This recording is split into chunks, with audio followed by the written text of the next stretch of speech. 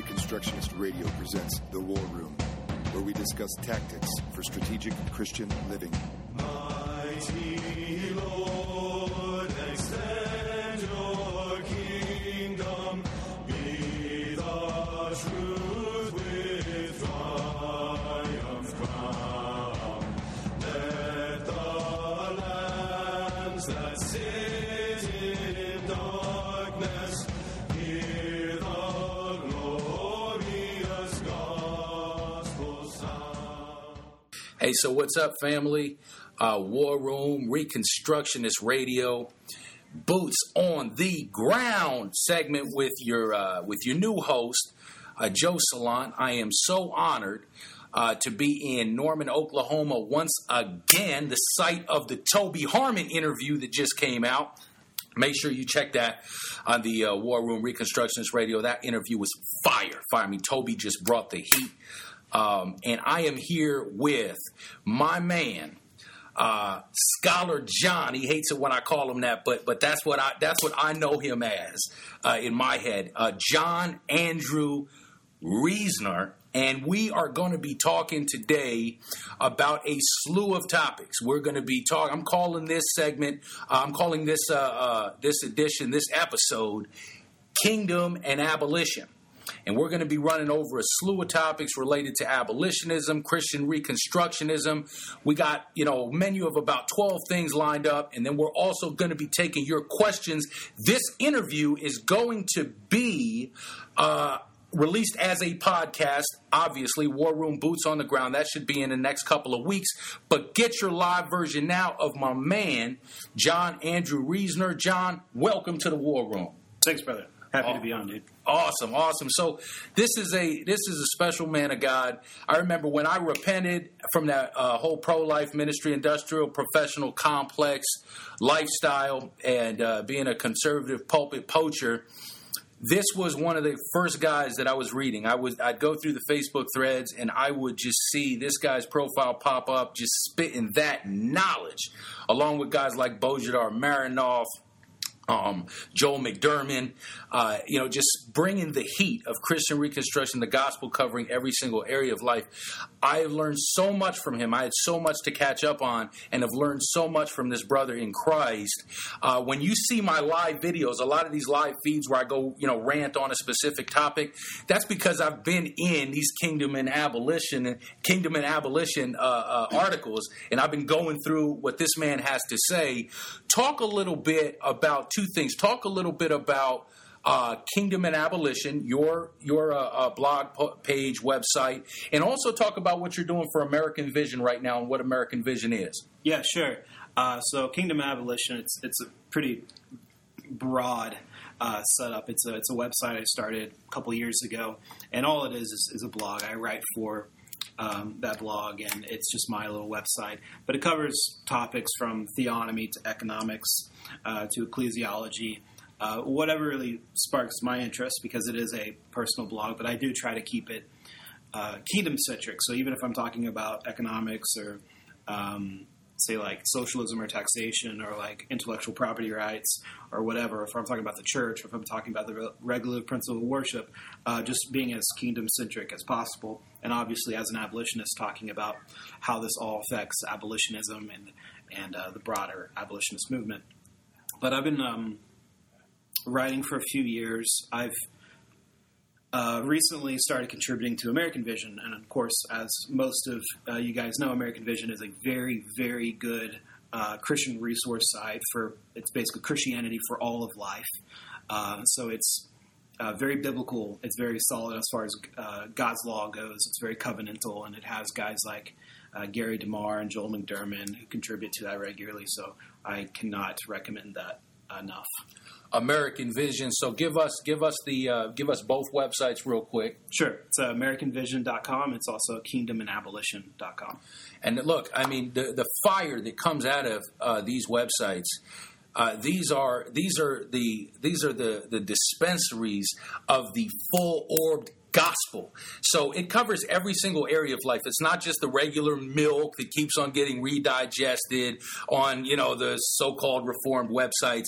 This will have something to say about the application of the gospel in every single area of life. We're going to be doing a little bit of that right now as well. I know a lot of listeners that I have that have followed, my path from being a kind of a conservative idolater, ministry industrial complex pulpit poacher, from that conversion to being a abolitionist and Christian Reconstructionist. I know a lot of people that followed me from that background, still don't know really what Christian Reconstructionism is. I mean, they could go online and they could find it, but they see this term bantered around. Once and for all, give us a brief definition of CR. What is Christian Reconstruction? To put it very, very short, Christian Reconstructionism is Christianity for all of life. It is all that Scripture teaches about all of life. So it's not just soteriology. It's not just ecclesiology. It's not just Christology. It is Christianity for all of life.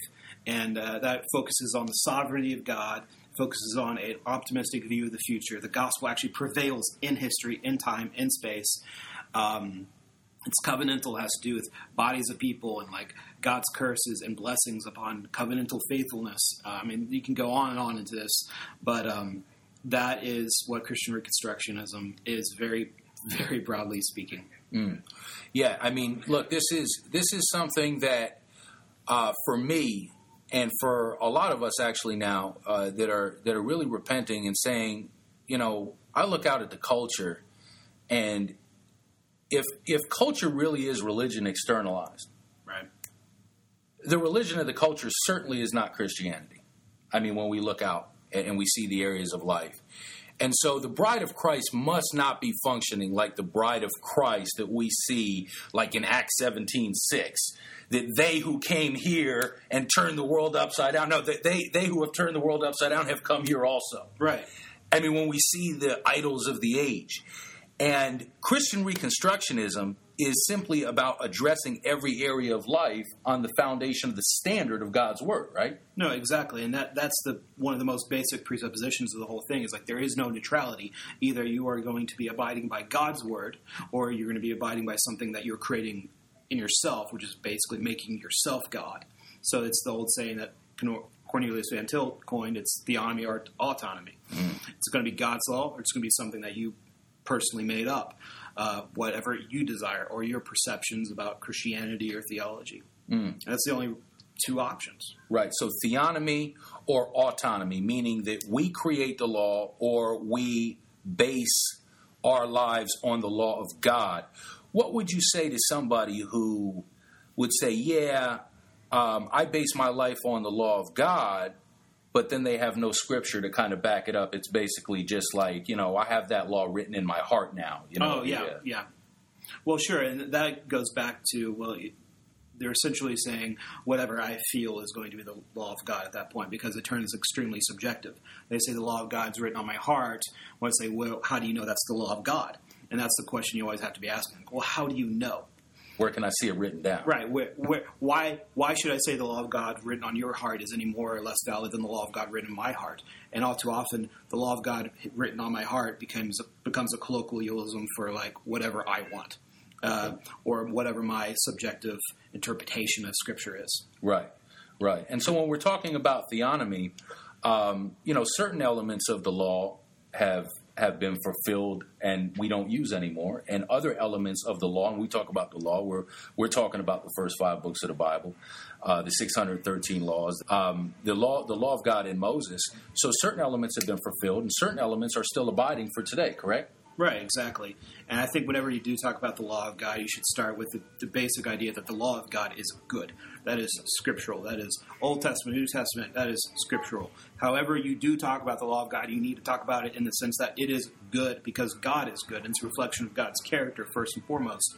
But the law of God, elements of it were fulfilled by Christ. It's fulfilled by Christ on the cross. That doesn't mean that the law was bad. Sure.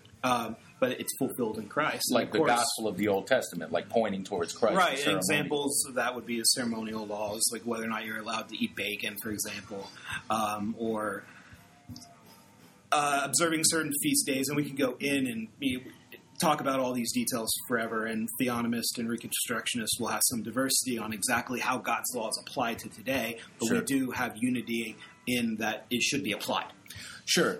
That whoever, and I think the quote is from Rushdoony, that whoever, that there's no such thing as an irreligious law. All laws by nature are religious in nature. Right, exactly. So when we look at laws in society, they're either going to be theonomic laws lining up with the law of God, or they're going to be lining up with the law of man, humanistic laws, especially in our society today. And there is no neutral ground whatsoever. Is that right? Right, exactly. There's going to be no neutrality. If we're talking about the civil realm, if we're talking about rules and regulations by the government, they're either going to abide by God's law, God's restrictions, God's regulations, or something that man has replaced God's law with, which is by definition idolatry. Idolatry, correct, 100%. So I became a recon and abolitionist at the same time, and why don't you talk about, because for me, if Christian Reconstruction wasn't true, I wouldn't fight abortion this way. It would be easier for me to just fight it like a pro-lifer. Right. You know? Talk about why that is. Talk about the intersection between Christian Reconstruction and abolition for a second. Sure. Well, to put it into context, I've been a Christian Reconstructionist years longer than I've been an abolitionist. And whenever I started seeing some of the abolitionist stuff on Facebook and reading the website, I'm like, oh, this is the Christian Reconstructionist way of fighting, institutionalized civil evils, whether it's abortion or something else. But I would say that the abolitionist perspective on fighting abortion is deeply covenantal, it's theonomic, it's presuppositional, it is extremely compatible with Christian Reconstructionism. I would even say that to be a Christian Reconstructionist consistently would be being an abolitionist. Right. And that might be controversial to some, but that's fine. I think I can defend that. But there's many ways of fighting abortion. Obviously, there's different ways of looking at it, and I think a lot of abolitionists over the years have seen the problem with the pro-life movement. They've seen the incrementalism. They've seen that it just doesn't work. They've seen that incrementalism doesn't work. They've seen the secularism of some pro-life institutions and groups and companies. So they see abolitionists. And they see, oh, these are like really radical pro-lifers that want to preach the gospel. And that is true in some ways. But abolitionism is built on a presupposition of God's law. It's built on a presupposition of no neutrality and abiding by what God says about abortion, about evil, and how we are to institute justice and show mercy within society. So you have to understand that foundation and that root. And I think a lot of abolitionists are abolitionists because they see the radicalism of abolitionism and they see the failure of incrementalism. But that is essentially like a pragmatic view of things. That's essentially a pragmatic view of abolitionism where they think that immediatism will be more effective and therefore there will be an abolitionist. Yeah. And that's not necessarily bad. That's true. Immediatism will be more effective than incrementalism. We've had incrementalism for 40 years and hasn't done anything. Right. But one of the desires I have is to essentially show the foundations of abolitionism so that those foundations can be applied to all spheres of life, which is going to be, of course, the Bible, scriptures, and God's law, and understanding that there is no neutrality in how we fight abortion, but there's also no neutrality in how we view police. There's also no neutrality in how we view public education. There's also no neutrality in how we view taxation. There's also no neutrality in how we view borders. And that's how I view it. It's like I'm an abolitionist because I saw the covenantal aspects of abolitionism, and I saw the presupposition that abolitionism is built on is God's word. And so, although it could be good to talk about biology at the abortion clinic or with a pro-choice or online, you have to be pointing to the gospel. We have to be pointing to Christ as King ultimately. And of course, you can answer questions, and it's good to answer questions. But it has to be presuppositional in that we're not assuming that we can just argue from reason alone. That's Yeah, I mean, so straight up, look, the way this fight is, and I mean, just straight up and down the board, it is possible to fight abortion biblically, right? To fight child sacrifice biblically, but then deliver man into the dominion of man. Right. Or in other words, maybe even sacrifice image bearers of God to the same idol of humanism in the other high places of the humanistic landscape, in those other pagan places in the landscape.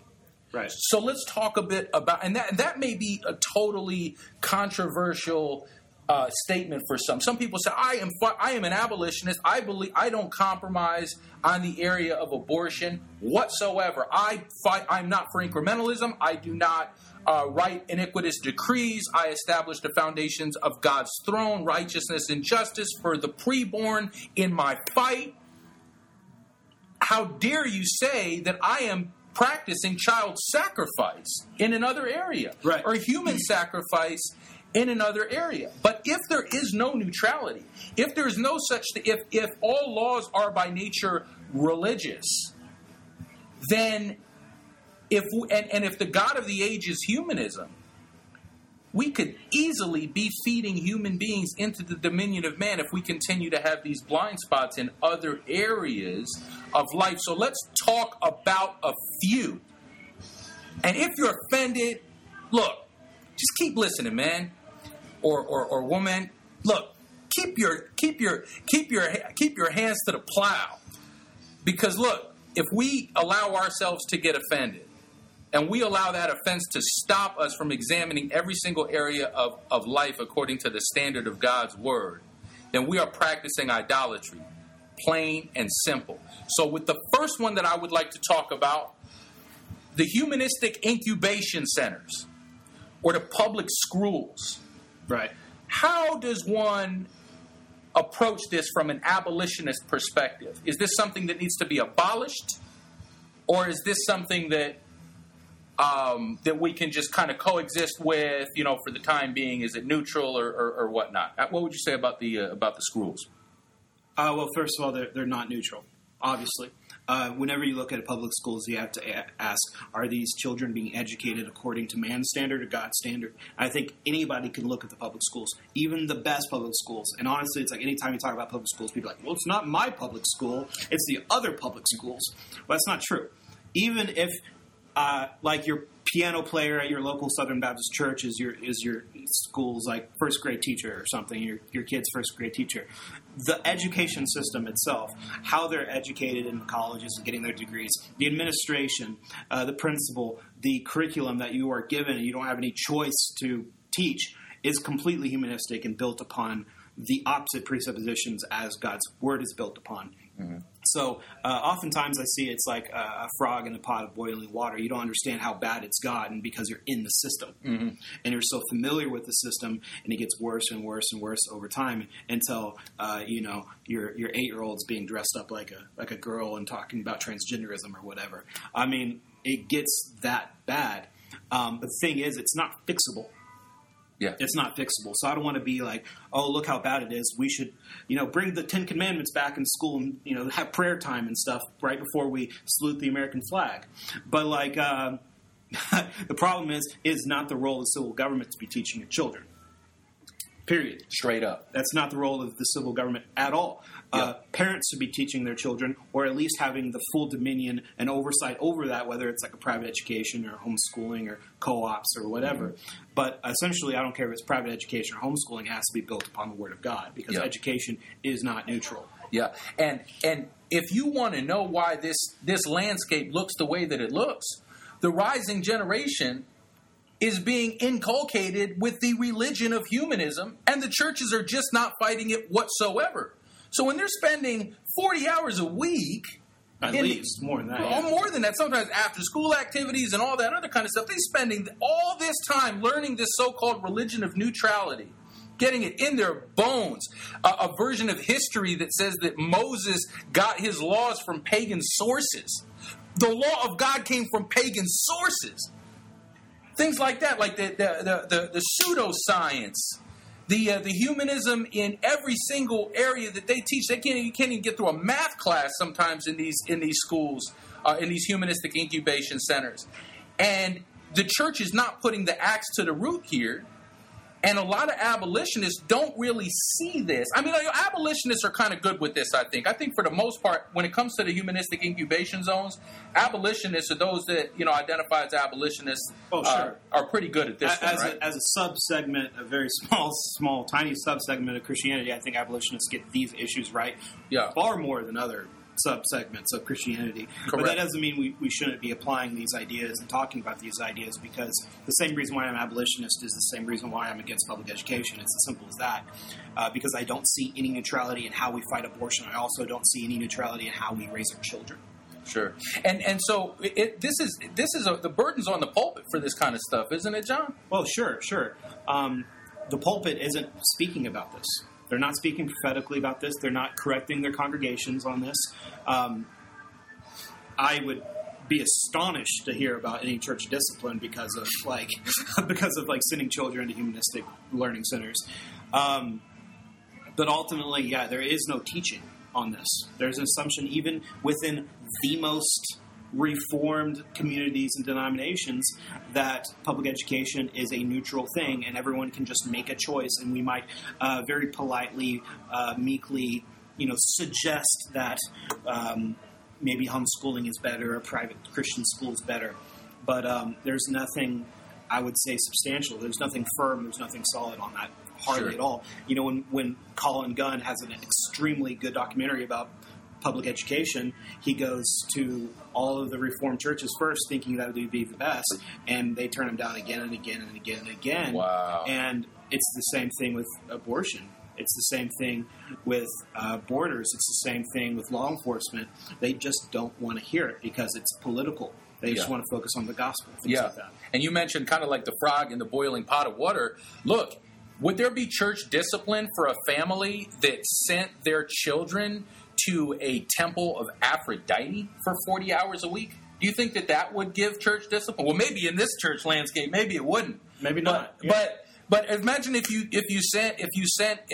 a family was sending their children to learn a pagan religion or to learn Islam for 40 hours in a week. Yeah. There is no difference. There is literally no difference whatsoever. Right. Between that and sending them to one of these humanistic incubation centers, is there now? Right, of course not. The statism and the humanism that's a part of our American federal government and even state governments and even local governments is completely humanistic. It's completely godless. And because it is not abiding by God's word, it is a false god. Mm-hmm. So it can be Aphrodite, it can be Ares, it can be whatever. It doesn't matter. It's a false god. Sure. You don't have to be wearing a toga or be living on Mount Olympus to be a false god. Yeah. No, our false god's hanging out in Lincoln Memorial. Yeah, well, the god of this age right now that we're seeing, the usurping god of the culture, is humanism. And it is the god identified, right, by, the great authors that we've been reading for the past, at least 20, 30, 40 years or so on the Christian landscape. R.J. Rushdoony, Gary North, obviously Van Til, even Schaeffer was highly influenced, right, by Rushdoony. Quite a bit. And so we're seeing kind of a move towards this understanding that the god of the culture, the usurping god of the culture, is humanism.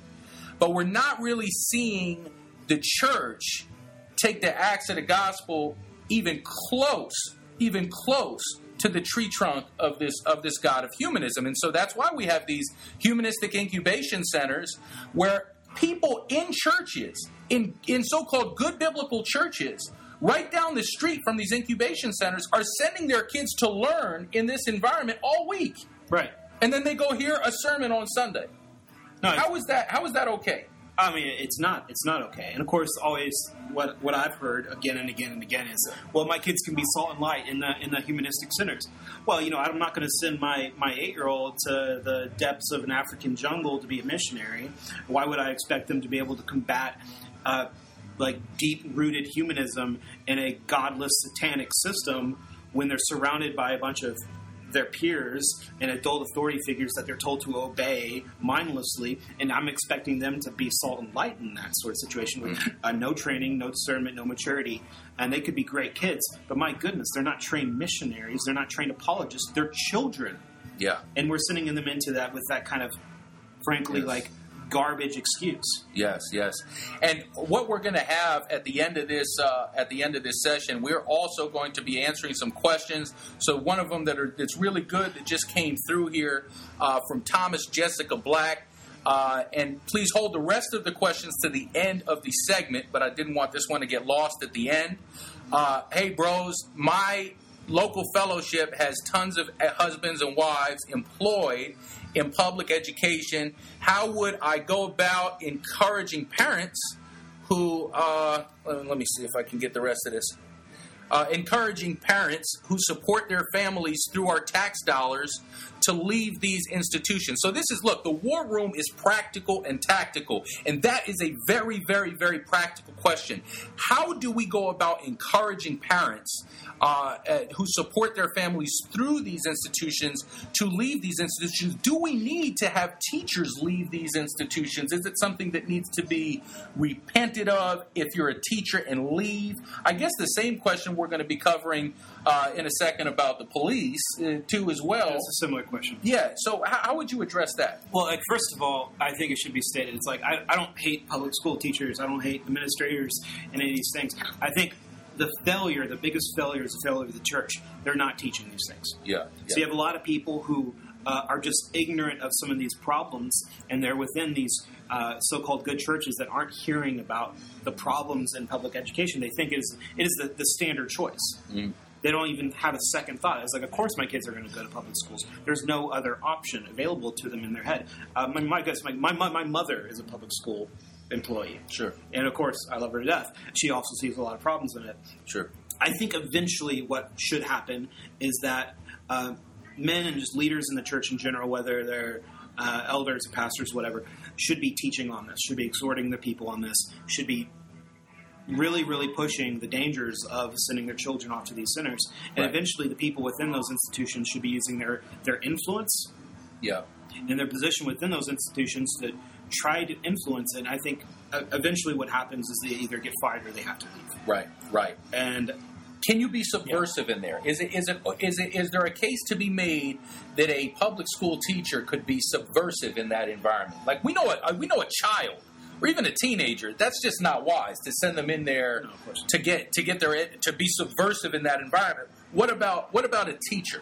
Absolutely. I mean, I think some reconstructionists will disagree with me that no, everyone should just quit right now. I'm totally willing to have that conversation and be corrected on that. But I do think that if you are a Christian who just open their eyes about this, they can be subversive. Uh-huh. And a lot of it depends on what school district they're in. And sometimes you have people that would be more supportive in administration than other situations. Sure. But they can be subversive. They can influence those children in a good way. Oftentimes the teacher might be the only solid Christian they know in their entire life. Sure. Sometimes they might hear the gospel from the teacher, and if the administration found out, they'd be fired. Sure. And they can get away with that sometimes. Sure. But essentially what I think the point is that they should be viewing the public education system as hostile territory. And they are within that hostile territory trying to subvert it and trying to influence it. And eventually that oftentimes means either being fired or quitting whenever you get to that point. Right. And look, make no mistake, living out the gospel in every area of life in missionary territory, it's a sacrifice. This is not pretty. The church, if the church is really the church, when they get fired for refusing to compromise and teach a lesson that goes against the Bible, when they are axed for that, if the church is the church, then the church rallies around them and supports them. Right. That is what the bride of Christ is. Yeah. And so, I mean, plain and simple, but this is a war. This is a battle. Right. And it should go without saying, but oftentimes I found out you should say it anyway. I'm not against education. Reconstructionists aren't against education. We believe children should be educated. And if you are a good teacher, if you are talented and gifted with teaching children, you should teach children. Yeah. But find like a venue where you're able to do that and raise them up in the fear and admonition of the Lord and not be basically restricted by curriculum that is completely godless. Right. That's going through the government censors. Right. And yeah, that at the end of the day, the sin is, look, if you're teaching that stuff, there's no sin in bringing the gospel in a pagan temple. There is no sin whatsoever in me walking into a pagan temple and even getting paid to bring the gospel of Jesus Christ. The problem is when I walk into a humanistic zone and see their curriculum and start teaching things that is directly contrary to the Word of God. And yeah, look, at the end of the day, there is going to be sacrifice. This is not something you can just go to your church members and start talking about, oh, well, it's going to be easy. Christ is king and king of all areas, and we're going to take down the humanistic incubation zones. And if you're a teacher in there, it's all good. It's fine. Everything's going to be the same. It's not. That's not what repentance looks like, man. And this culture, when it's really going to be bad? When it's really going to be tough and we're going to have to worry about money and food and survival, when the judgment of God falls. Right. Exactly. That's when it's going to be tough. Right. When the church is just won't rise up and the judgment of God comes crashing down. So look, that is the incubation centers. Now let's talk about that's kind of an idol where that's a friendly idol to swing the axe at mostly. Relatively speaking. Relatively speaking. So we're going to start getting into some areas right now where now we're talking about now we're going to swing the axe at some idols of humanism that are not quite as culturally acceptable in the churchian circles to touch. And so next, humanistic lawlessness enforcement, a.k.a. the police. What do we do from a Christian perspective? How is a Christian, if I'm a pastor and you're bringing me through my pastor school, teach me what I need to educate my flock on when it comes to the police. Sure, absolutely. Just like with education, it should be said that it's like I'm not against laws. Obviously, I'm not against protecting people. I'm not against investigating crime. I believe that it is not the realm of the civil government to have an active standing army within our nation actively looking for criminals. Mm-hmm. And of course, we could go through the details and be like, well, that's a dumb law. That's not biblical. That's a dumb law. That's not biblical. All of that. So I don't want to fall into the same trap of saying, well, it's fixable, because I don't believe it is fixable. I think there are obviously things that the police do that are good. However, the same things could be done through the private market. The same things could be done by private individuals that do not have a special standing in the law to use violence, primarily use violence and force, to flex their legal muscles, essentially to provoke sometimes or exert their power against citizens who aren't lawbreakers, who are breaking laws that are actually against God's law, but only against man's law. So yeah, like law enforcement is a very touchy issue, obviously, and there should be like a social order. There should be orderliness in society. So I'm not advocating for like a let's throw bricks through windows sort of anarchy. Not at all. Not at all. But the way God's law is formed and the way God's law is spoken about within Scripture, you don't have individuals throughout ancient theonomic Israel walking around looking for trouble. You have the law basically applies to lawbreakers, and there's not an assumption of guilt placed upon society where they are answerable to a special class of person who is allowed to require papers or identification or investigate people who aren't actually lawbreakers at all. Mm-hmm. So yeah, there's a lot of questions about law enforcement, and there's a lot of people like, well, my husband does such a great job here, or my brother does such a great job here. Our police are different. Yeah, our police are different, and the question is if the police officer or the police officers that you think are different, then when are they going to stop the bad police? When are they going to stop the bad apples? Because that is like the passivity that is allowing the evil to take place. Sure. And of course, there are a few small examples. Chet Gallagher, for example, who stood up against the state, said no to his job and did something. I mean, he stood in front of an abortion clinic and interposed on behalf of the unborn and got fired for it. So that's one example of a police officer who stood up against the system and said no. Yeah. But what was I going to say? But I mean, you get into like technicalities about like what about traffic violations and all of that stuff, and that can get really deep and complicated. But Sure. There is a role to play for public safety on roads. It's just something that could be done by individuals who aren't employees of the government. Sure. And I don't want to talk about economics for 3 hours, but that is something that the private. Well, sure, but whenever we become dependent on the state, and you see this in human civilization all the time, if you look through history, whenever we're dependent on the state, Yeah. what ends up happening is when you take that, when we say, hold on, the state is not supposed to do this, the people are always like, well, how does it get done? Right. Exactly. So, I mean, like Bo Marinoff, in several of his Acts to the Root podcasts, he has 2 of them up there, several articles on ChristendomRestored.com, he talks about the fact that America wasn't founded with police. Right. Exactly. We existed without police for years and years and years, but there was still, private, security forces or whatever, like agencies. There's detective agencies. There is a role for these services.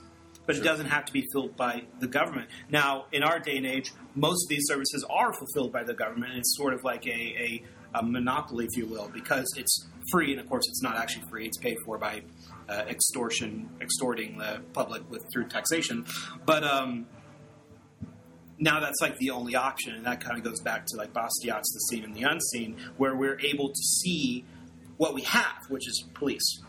And we can't imagine what we don't have, which would replace it would be the private market and different agencies and companies that would provide those sorts of services. I mean, the most famous detective of all time, fictional, of course, was a private detective, Sherlock Holmes. And he always made fun of the, Scotland Yard, the government officials. And, of course, he's fictional, but I like to point that out. Yeah, but hey, look. So if the law of God is not positive in function, it's mostly negative in function, correct? Right. Could you explain the difference and what happens? Police. What's the difference between positive law and negative law, and how is police practicing basic? Could it be? Let me phrase it this way. Here's the question: difference between positive and negative law, and can you practice policing the way it is today according to the law of God? No, I don't think so. I think, I guess to start at the beginning, God's law is primarily negative. It does have a positive aspect, and I don't want to forget that. That's very important. But it's primarily negative in that it primarily has to do with not doing things, like not murdering, not stealing, and that is how the state is able to come in and say, hey, you can't do that. Or maybe not the state, but like at least the civil government. Sure. So you could say the negative aspect of the sixth commandment is thou shalt not kill. Sure. Do not murder. The positive aspect of that would be actively pursuing justice for those who are killed. So the government can say, hey, you can't murder people, we're going to now execute you because that's the just penalty. But the government can't say, hey, you have to stand up for justice, so on and so forth. Now that is a sin, and you have to answer to God. Right. To not stand up for justice. And I don't want to minimize that at all. Yeah. To stand before God and be guilty of not loving your neighbor as yourself is a fearful thing. But the government isn't going to require you to stand up for your neighbor. That's Sure. not a civil crime. And Sure. The negativism and the positivism is, and it's a little complicated and wordy. But essentially, the law of God has to do with restraining law breaking as opposed to restraining non-law breaking. Yeah. Punishing crime, not try to predict crime before it happens, or be the God that is going to provide a better redemption, right? Or the arbiter of like every possible dispute, There it is. And yeah, that's essentially the problem. Is like when you have the modern police system, you have a sense where you are actively going out. You could say like executively going out and seeking out crime. While biblically, a crime has to occur before you go and like sanction it and try to prohibit it and restrain it with force. Yeah. All right, awesome. Look, so moving along, the next humanistic idol that we ought to be aiming that acts of abolition towards, the acts of the gospel at, I'd like to talk about just for a second, humanistic immigration policy or closed borders. Why is closed borders, and why is closed borders humanistic? Because that is, now we're touching on. Even some Reconstructionists don't see this one. This is a blind spot, isn't it? Right. Yeah, it is. It is, and I think a lot of it is an assumption of neutrality once again. So Right. whether it is public education or law enforcement or immigration policy, there is a assumption of a moral neutrality on the issue, and that assumption of moral neutrality basically allows each individual to look at the situation, look at statistics from their favorite conservative website or liberal website, depending on where you're coming from, and say, oh, it makes sense for us to do X, Y, and Z. And we can use our own man's wisdom, we can use our own autonomy, if you will, to determine what is the best policy. It's essentially a pragmatism. Pragmatism. That's exactly what it is. What It's we a don't like in the pragmatism. pro-life movement. Right, exactly. Yeah. So the reason why I'm not a pro-lifer is because of pragmatism. It's going to be the same thing with the police. It's the same thing with education. It's the same thing with immigration. So when you get to immigration, the question you have to ask, and it's the same question you have to ask with everything, it's like, what does God's law have to say about this? If I have a position on it, ask, why do I have that position? Right. What is the foundation of that position? Because there's not going to be a neutrality on this, because there's not any neutrality on anything. So what does God's law have to say about immigration? Well, it doesn't say a whole heck of a lot. It does say some things about what we would call like nationalization or naturalization, where you become like a full citizen of Israel. But there were no physical borders where people were restricted from travel.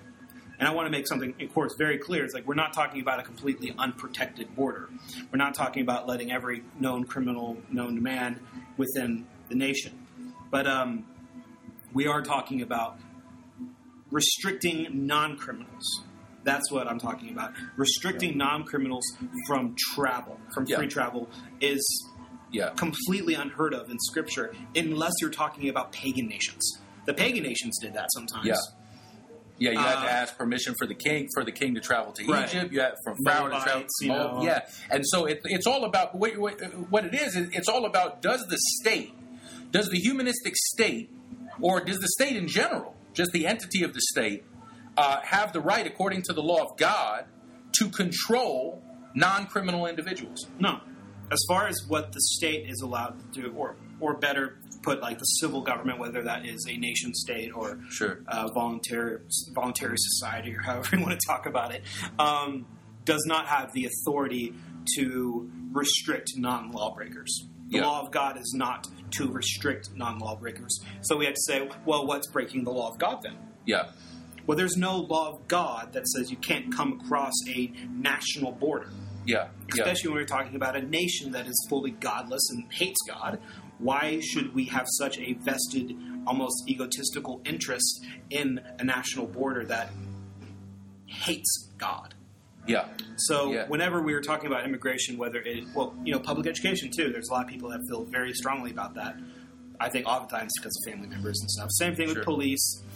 Same thing with immigration. We have to stop and very, very seriously pray and think about, okay, are my arguments pragmatic or are they biblical? Yeah. Am I looking at God's law and saying, what does God's law have to say about this or not say about this? And or am I talking about what's pragmatic? Because people could come to the right position with pragmatism. I think I could sit down with somebody and show them a lot of statistics and a lot of like American history and a lot of just use logic and convince them of abolitionism, or convince them to be against public education, to convince them to be against public police, to convince them to be against closed borders. Yeah. Using pragmatism, using logic, using history. Yeah. But unless we understand the presuppositional foundation of that, saying what does God's law have to say about it, they could be very right about abortion and very wrong about immigration. Right. So what I'm trying to basically get through is that it's the same issue again and again and again. We're dealing with theonomy or autonomy. Is my position coming from pragmatism, or is it coming from God's law? So like people have their view on immigration for all sorts of reasons. And they can quote statistics and they can show me some links to some conservative websites. And guess what? I can do the same thing. Right. I have statistics too. I have my own pragmatic reasons too. And we can have, a 20-hour discussion about whether or not it's wise. And I'm okay with having that discussion. But ultimately, we need to be asking about what God's law has to say about that. Right, exactly. And what we can say, most of what we see from the closed borders, folks, is pragmatic reasoning. Have you seen a case directly from the law of God that's compelling that is non-pragmatic Nothing for closed borders? nothing compelling. Whenever I push the biblical question and ask for, book, chapter, verse, I mean, I don't want to, embarrass anyone, but like what I've seen are like proof texts actually talking about pagan nations, and it's like, I don't know. Let's think about this. Like, are you saying we should be like the Moabites? Because I don't want to be like the Moabites. I don't want to be like the Moabites. Or they might even talk about Israel, but Israel is being disobedient. Yeah. So, like, how do you deal with that? Or they talk about city walls. That's a very, very, very common objection. Like, well, Nehemiah had a wall. Right, exactly. Nehemiah was building a wall, right? Yeah. Well, yeah, but it's a city. Yeah. So, are we trying to protect national borders with city walls? And I do know that cities and fortresses and things like that in that time period were used to protect national borders, but it wasn't to protect free travel. It wasn't to restrict a non-criminal individual from entering into that. No, of course not. City. It was for military protection. Totally. So we were talking about walls specifically, whether we're talking about Trump's wall or a chain link fence or something. Sure. To apply that to middle-aged walls would basically be like thinking that Mexico was going to attack us with catapults and trebuchets or something. Like, it's not relevant at all. Yeah. City walls were meant for military defense, not for restricting free travel of non-criminals. But so could we still have, like, let's just say, we could have border controls where as long as there's no evidence that somebody's a criminal, they just get let in, right? Sure. But if there's evidence that somebody's a criminal, like if it's an MS-13 or something like that, then they get arrested on the spot. So then the people who would be going through the deserts and stuff like that would be the criminals, like because everybody would want to come in through the front door, right? As long as they couldn't be proven to be a criminal on the spot, correct? And like the tattoos could show somebody to be a criminal maybe or something like that. Yeah, something like that's perfectly legitimate. Sure. The point is that God's law is extremely plain about how we determine guilt. Right. And if we are to essentially treat everyone as guilty and require things from them that you should not have to require from them, treating them as if they are guilty, that is in direct violation of God's law. Unless you have 2 or 3 witnesses, they are presumed innocent. And it will never be safer. It will never be safer to violate the law of God, no matter what kind of pragmatic concerns we have. John Andrew, isn't that correct? No, never. Absolutely. Never be safer. And so this common sense that we have, that it's just common sense to have this tight, closed border, is merely this common sense is a religious presupposition that's wrong, isn't it? That's wisdom of man. It's autonomy. It's as simple as that. And I don't want to, obviously, I don't want to be like a jerk about this, and I do want to talk about this for a moment, but like, no one became a Reconstructionist overnight. No one became an abolitionist overnight. Some people did quicker than others. I think Joe kind of dived in deep and really quick. And my point being is the same God that saves sovereignly is the same God that teaches us and sanctifies us and illuminates certain things to us. And so everything that I believe that's true comes from God, and everything that I believe is false comes from me. And so we should own that in discussions. Like, people are blessedly inconsistent. Blessedly inconsistent. So thank God for every abolitionist who's also a dispensationalist. And I am going to work on you and try to convince you that your views are wrong on whatever.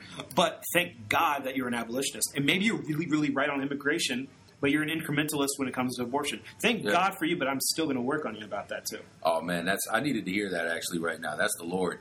And so basically, it is a covenantal standard that we're talking about from God's word, is that nations are judged by these things.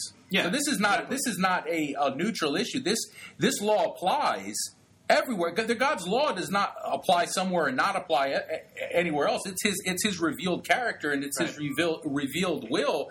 Nations don't go into the afterlife. Nations are judged here. Right. Go ahead. No, whenever you're looking at Scripture and searching out places where it's talking about justice, it talks about justice to the orphans. It talks about justice to the widows. It talks about justice to the sojourners. And oftentimes we get the first two right, and then we forget the third. Or we think that we're providing justice to the sojourners, but we're really twisting God's law and how that actually applies. So we need to understand, this is not mass murder. This is not abortion we're talking about. But that doesn't matter. Just because it is a less evil, it doesn't mean it's not an evil. Correct. So we need to apply God's law to all things. We need to understand that justice to the orphan and the widow and the sojourner is deeply important to God. Can't sacrifice these humans to the God of humanism in any area, huh? Right. And doesn't it sound, when we start talking about these things, it sounds to me exactly like we're arguing abolition against pro-life. It's the same thing over. It's the same thing. Yeah. Oh man, this is just, get this, man. If you're behind this screen, or if you're going to listen to if you're listening to this podcast, get this. I mean, there is no neutrality. The law of God speaks clearly on these areas. It's not kind of a subjective feeling we have in our heart. We can't just make this up. It's not common sense if it's not in the law of God. Come on now. All right. The prison industrial complex, as we get close to wrapping this up, we're going to try, this might be 2 episodes right here. But hey, we leave room for the Spirit of God because He's the one that directs. The prison industrial complex. This kind of relates to humanistic lawlessness enforcement, correct? Does the law of God allow us to lock human beings in cages as their punishment? No, I mean, absolutely not.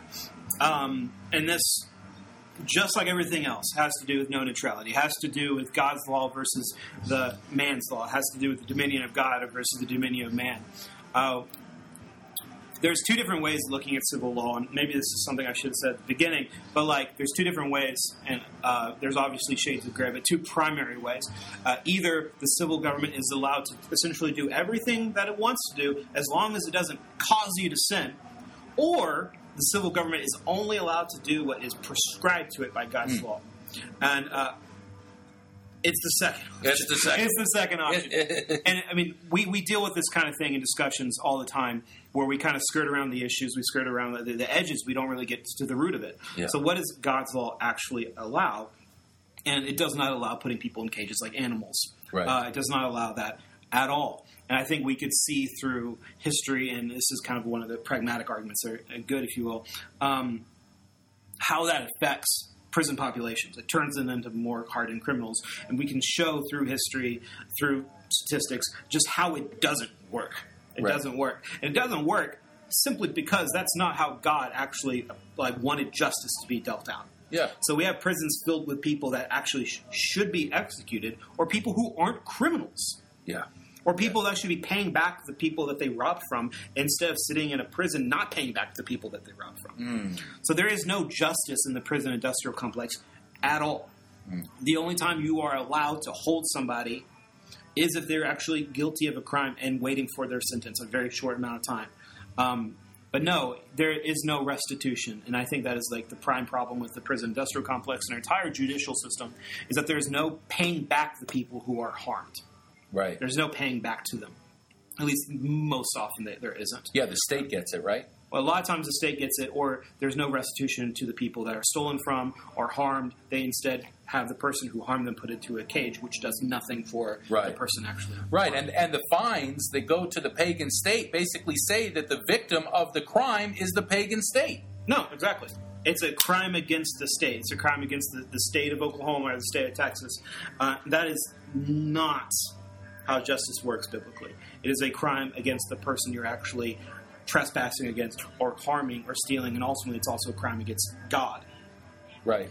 But the way oftentimes theft works is that you get stolen from, and then the person who steals from you gets put into a prison that's paid for by taxation dollars, which is theft, being stolen from you in the first place. So you're just getting stolen from all around. It's theft upon theft upon theft. Right, and that's the thing, is whenever you're dealing with political science or governmental policies, you have a problem and they try to fix the problem with 5 other problems, and then they have those 5 problems and they try to fix the 5 problems with 15 problems. So it just stacks and stacks and stacks to the point where we have a prison industrial complex that doesn't work, that doesn't provide restitution for those harmed. It doesn't provide any sort of rehabilitation in the most biblical sense. It doesn't provide any regeneration, I should say, to those who are put into those who trespass against us or those who steal from us. Amen. So there's no redemption. Amen. Amen. There's no redemption for those people. So the system, a system like of an indentured servitude, if I stole from you and I couldn't pay you back, right? Right. And the biblical penalty is if I get caught, I steal from you, I owe you double. So that's like basically it's the money I stole from you plus the trouble and the heartache that, I caused you financial loss past that money that I stole from you, right? Right, exactly. So I owe you double. And if I can't pay that back, what would be better? For me to be locked in a cage somewhere, or for me to come serve you until I could pay it back? Does that make sense, or what? Of course it makes sense. And I think it's just common sense. A lot of this is just common sense, where you need to pay back the person that you've stolen against. So if you can't pay back, you should be able to serve the people that you harmed or that you stole from, so that you can pay off that debt. Yeah. But also what that provides for you, the thief, is like a redemption, where you are now made whole, and now you can be in the service of maybe like a Christian family, or historically thinking like an Israelite family, and that you can be brought whole and you can redeem that situation. Wow. Instead, right now we have a situation where there's no redemption. Right. In fact, oftentimes it just compounds the guilt, it compounds the problems. Right.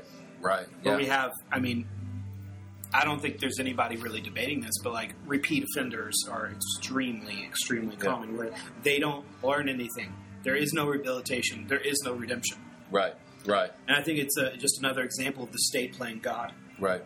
Look, so what we have so far here is we have a culture, if we put the axe of the gospel to the root, and the Spirit granted us repentance, if King Jesus granted us repentance and victory, we have a culture with no humanistic incubation zones, with obviously no child sacrifice, with no humanistic lawlessness enforcement, with no police, obviously, with open borders, with no government controlling non-criminal individuals, with no prison industrial complex. How are we going to live, man?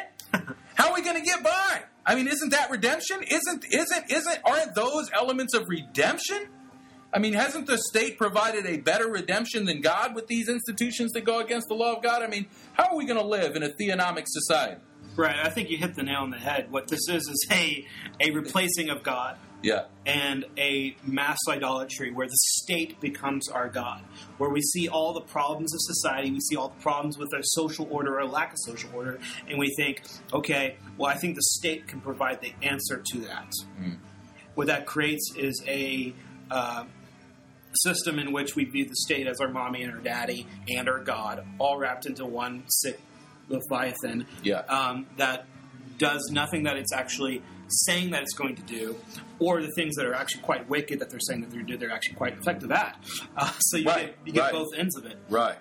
But yeah, you have the word statism is thrown around sometimes, and it's kind of a scary word, but it really is like a thing that's a problem within Christianity, where we think the state answers all of our problems. Right. We think they can fulfill the role for us, whether it is caring for like the poor, caring for the needy, caring for the homeless and the hungry, or healthcare or education.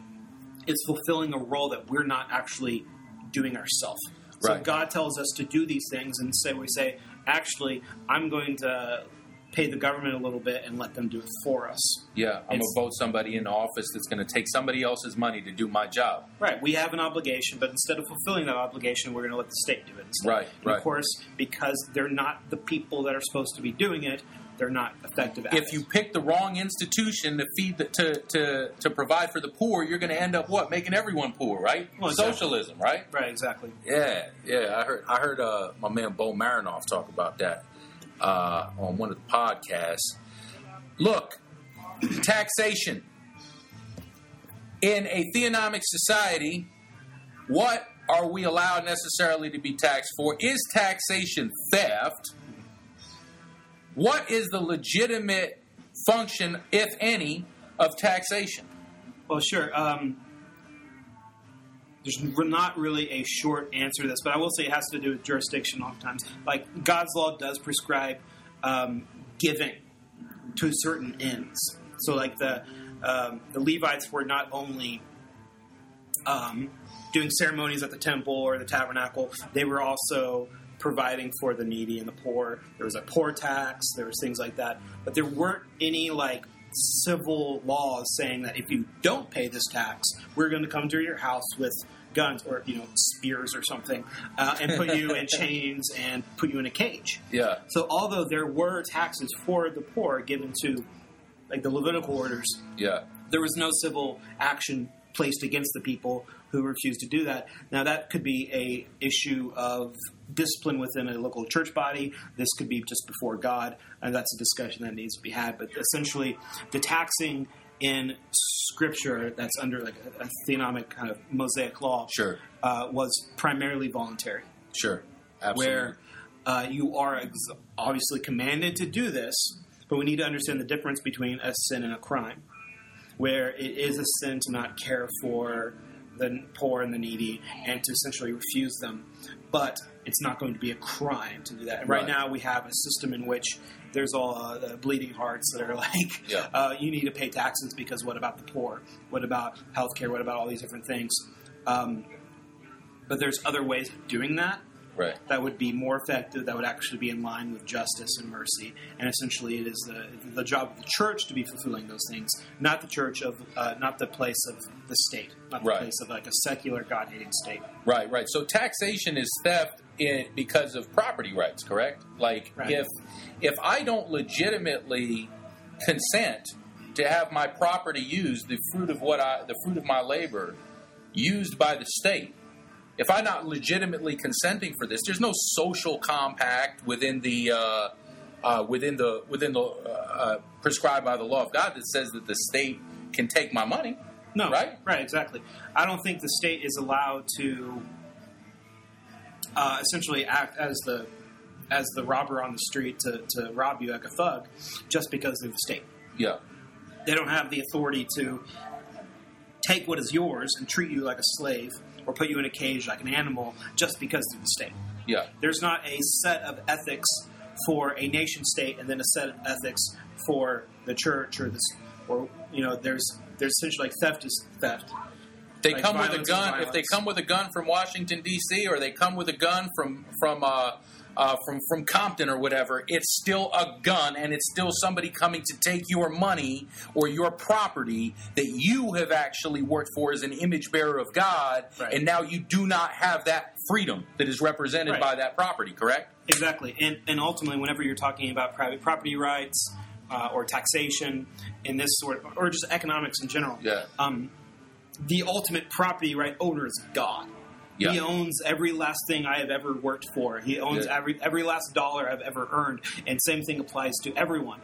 So that is our basic presupposition, where the underlying foundation for economics or taxation isn't going to be private property. It's not going to be my own self-determination.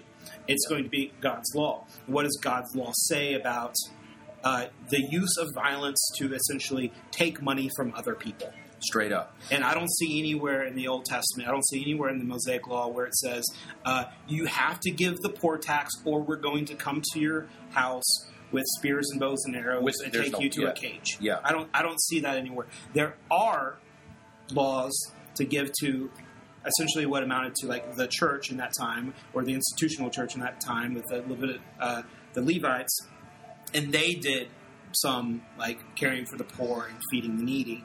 But that would be, in today's society, similar to the tithes that we give to our local fellowships or to a group of people especially called out by God to care for the needy and poor. Amen.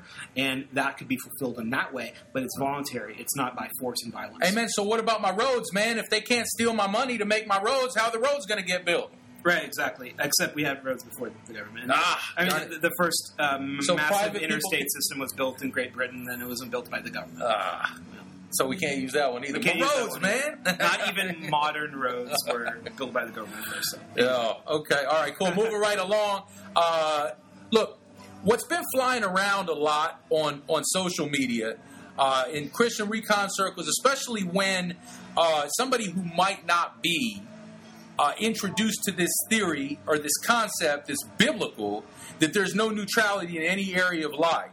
Okay, that a God is worshipped, or a God is worshipped with each law that is created, and each policy in civil government is really a policy that worships the right God or it worships the wrong God.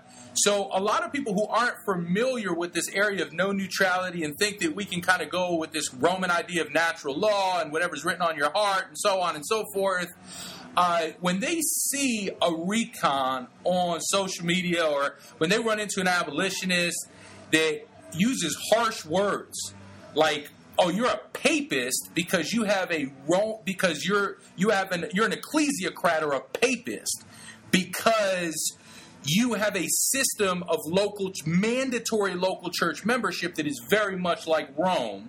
So you're a papist. Not that, oh, you have kind of papal tendencies, but you're a papist. Or you're an idolater because you say, back the blue, I back the police. Okay, but the police is not found in the law of God, so you may be called an idolater. And that's really harsh, right? But talk about the biblical use of pejoratives like papist and idolater to directly speak about somebody who is practicing idolatry in this area, because that was me. Before I repented, I was an idolater. Right. I was a pro-life professional. I used humanism to fight humanism. I was a conservative pulpit poacher. I was an idolater. I could see that label being applied to me before I repented and became an abolitionist and Christian Reconstructionist. Are these unnecessarily harsh words to use, or what is the purpose for these use? And you wrote about this on Kingdom and Abolition. There's an article titled "Reformed Papists Being Offended and Rushdooning." But just give us a quick snapshot. The use of papist, for example, for somebody who promotes mandatory local church membership. Go ahead. Sure. Well, real shortly, it's interesting. Somebody who is an evangelical or like a mainline Protestant, like a Presbyterian or a Southern Baptist or something, who thinks that local church membership is a requirement for sanctification or justification or salvation in any sense, is worse than a papist. And the reason why they're worse than a papist is because Roman Catholics demand institutional membership in the Roman Catholic Church. They don't actually require membership in a local Roman Catholic Church. They require membership in what they would call the church, the Roman Catholic Church. So a lot of times our small local, like Reformed Baptist churches, Reformed Presbyterian churches, are actually more strict than the Roman Catholics. Wow. And more papists than the papists. Whoa. Instead of one big pope, they have lots of little popes, and a little pope is actually going to be a lot more petty, oftentimes, and tyrannical than a big pope. So that's kind of just an interesting point on the papist thing. So whenever we're dealing with harsh language or pejoratives or whatever, oftentimes we focus on the harshness of it or the meanness of it, or we focus on how it hurts our feelings or whatever. But we oftentimes don't really think about whether or not what is being said is true. Yeah. Yeah. And that's something we should pause and actually think about. Be like, okay, well, this person said something to me that I don't like. Yeah. That happens to me. That happens to Joe Salon. That happens to everybody. People say things to us that we don't appreciate. This happens to everybody. So we should pause and think about whether or not what they're saying is true. Now, I will say that if I'm going to go around calling somebody an idolater or a papist or pro-abort because they have all sorts of exceptions, that they believe abortion's okay as long as as long as there's not a beating heart or whatever, and I call them like pro-choice, I should also be willing to explain that. Yeah. I shouldn't call them a pejorative and then walk away. Yeah. So we should be patient with people. We can use harsh language sometimes, but harsh language is not always necessary. It's not always good. So it is a case-by-case sort of thing. It's very hard to judge somebody's heart in those kind of discussions. But what we can do is judge them by their words. Yeah. So the way you judge people's words is that you take their words and you take God's law and you say, does this match? Yeah. Does this match? And I think oftentimes it does, and sometimes it doesn't. It just depends. So if somebody delivers man into the dominion of man, but not from the dominion of man, right? They are practicing idolatry. Right. Because man should not have dominion over man. Right.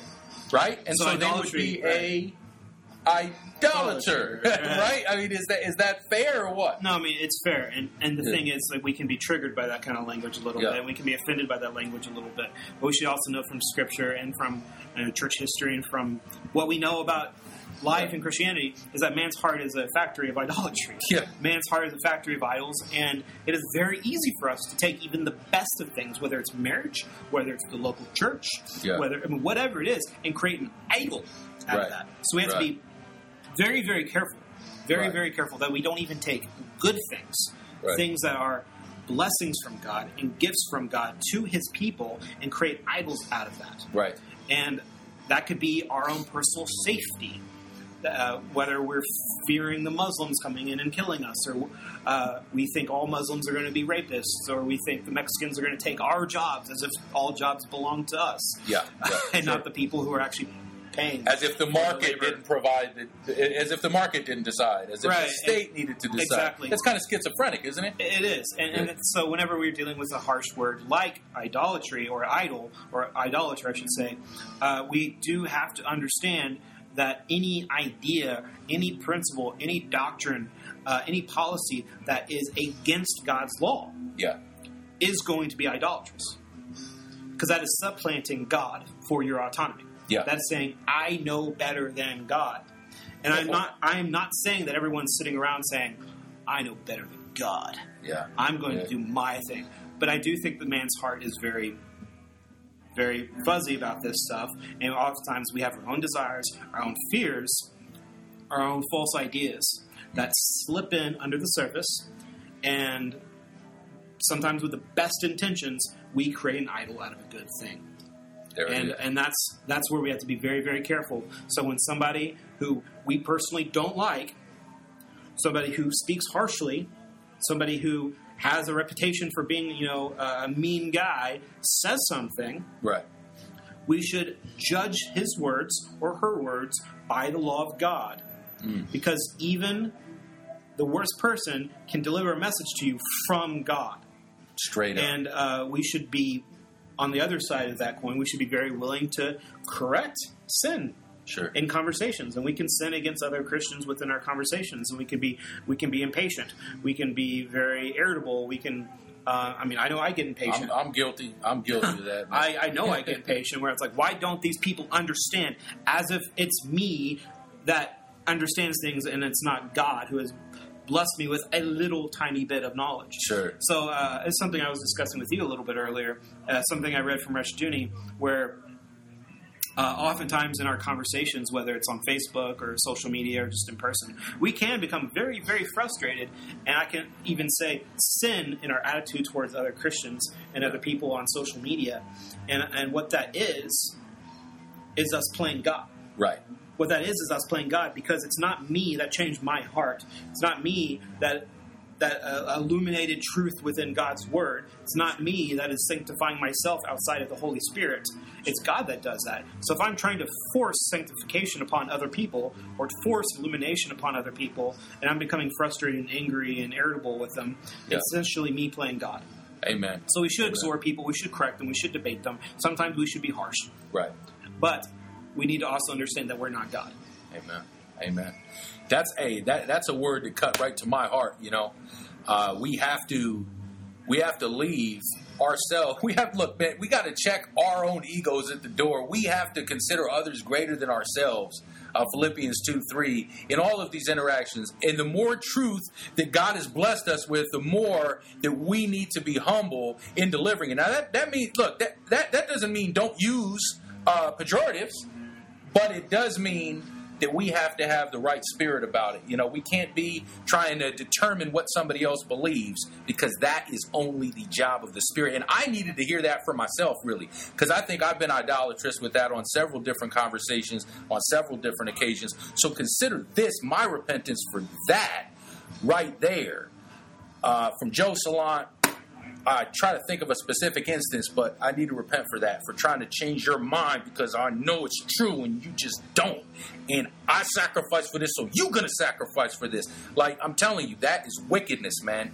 We need to present the truth and let the Spirit of God move, using wisdom, so on and so forth. Look, do you have a closing exhortation for us? We got to wrap this thing up. We're going to do a quick closing exhortation with John, and we're also going to take maybe a few questions. So get them ready now. Pop them on the bottom, but we're going to be answering these questions kind of fast. So you can also inbox your questions to Reconstructionist Radio Facebook, or War Room at Reconstructionist Radio Facebook, or Joe Salant Facebook, or John Andrew Reesner Facebook. Any one of those, if we can't get to your question right here, please do so. Closing exhortation, my brother. Something that's been said a lot by abolitionists over the last couple of years is that we don't serve a cause, we serve a king. Yes, we want to save the babies, obviously, but ultimately we serve a king. That king is Christ Jesus. So to understand that idea as a core foundation of abolitionism is serving Christ Jesus and not a cause, that applies to all spheres of life. And so although I'm, of course, extremely thankful for every abolitionist on earth, and the abolitionist movement is diverse, it's very diverse, I think it would be very beneficial to keep on hitting that same beat where it's like, our cause is Christ, our cause is Christ, our cause is Christ, not our cause is saving babies. Amen. And what that means is applying the same sort of concepts that brought about abolitionism, this kind of Schaefferian, presuppositional, sort of like covenantal thinking about social evils that are institutionalized, and apply that to all other spheres of life.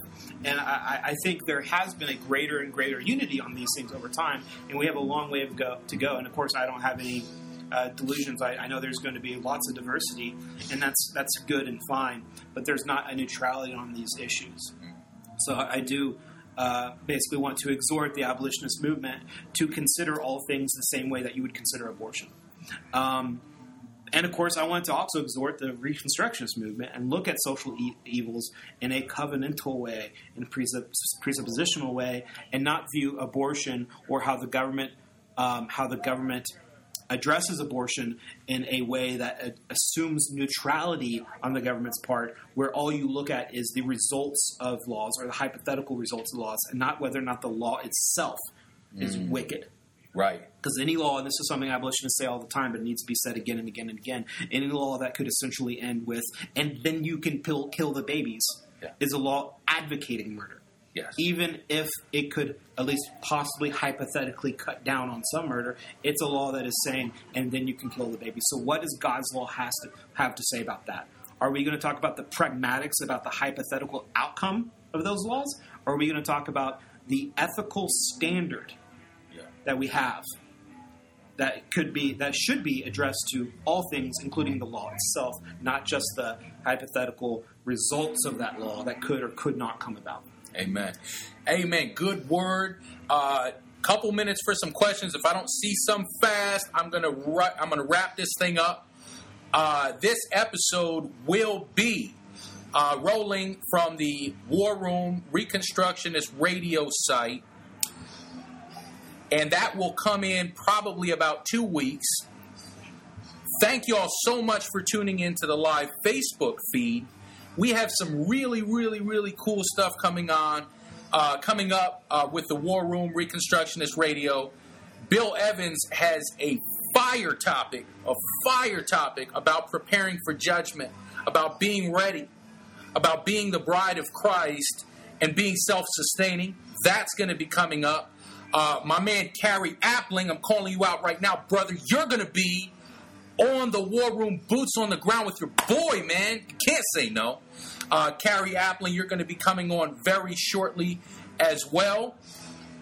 We have resources that we post consistently on each of our Facebook pages, and if you have listened to this episode today, and you're like, well, this is the first I've been hearing this kind of stuff. How will we live without police? How will we live without jails? What does that look like? Give me a longer definition of Christian Reconstructionism. Give me the history of it. Go to ReconstructionistRadio.com and get plugged into the resources section. There are books on tape. There have been recorded books over there. You can actually sign up to be a narrator and contribute to the ministry by narrating a book and putting it up on ReconstructionistRadio.com. The podcasts are absolutely fire. This is how I deprogram myself from the seminary education that I get in the ministry industrial complex.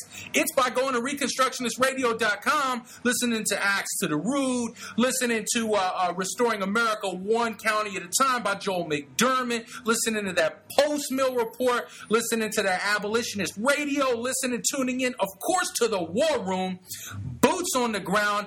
I'm your boy, Joe Salant. I have been so honored to be with John, Andrew Reasoner, Scholar John, my man, up here in Norman, Oklahoma, the same site as the Toby Harmon interview, which y'all got to check out. Keep an eye out for those episodes coming on in the future. Get yourself plugged in with the resources. You can always hit your boy on Facebook.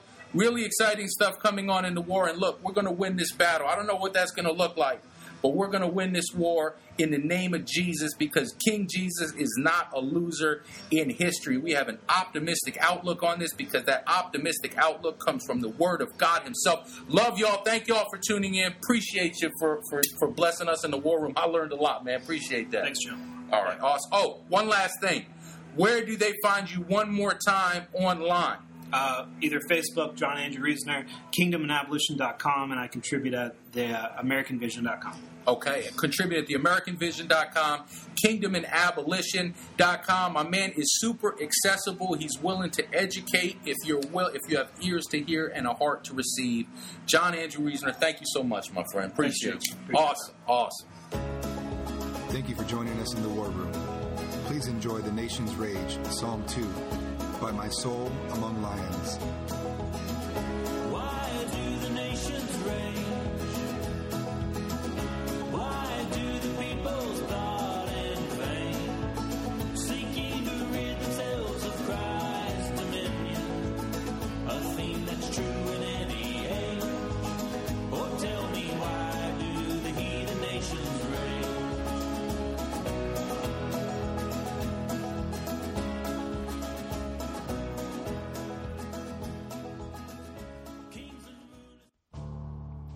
The Reconstructionist Radio Podcast Network brings to you a complete lineup of podcasts where you will hear practical and tactical theology.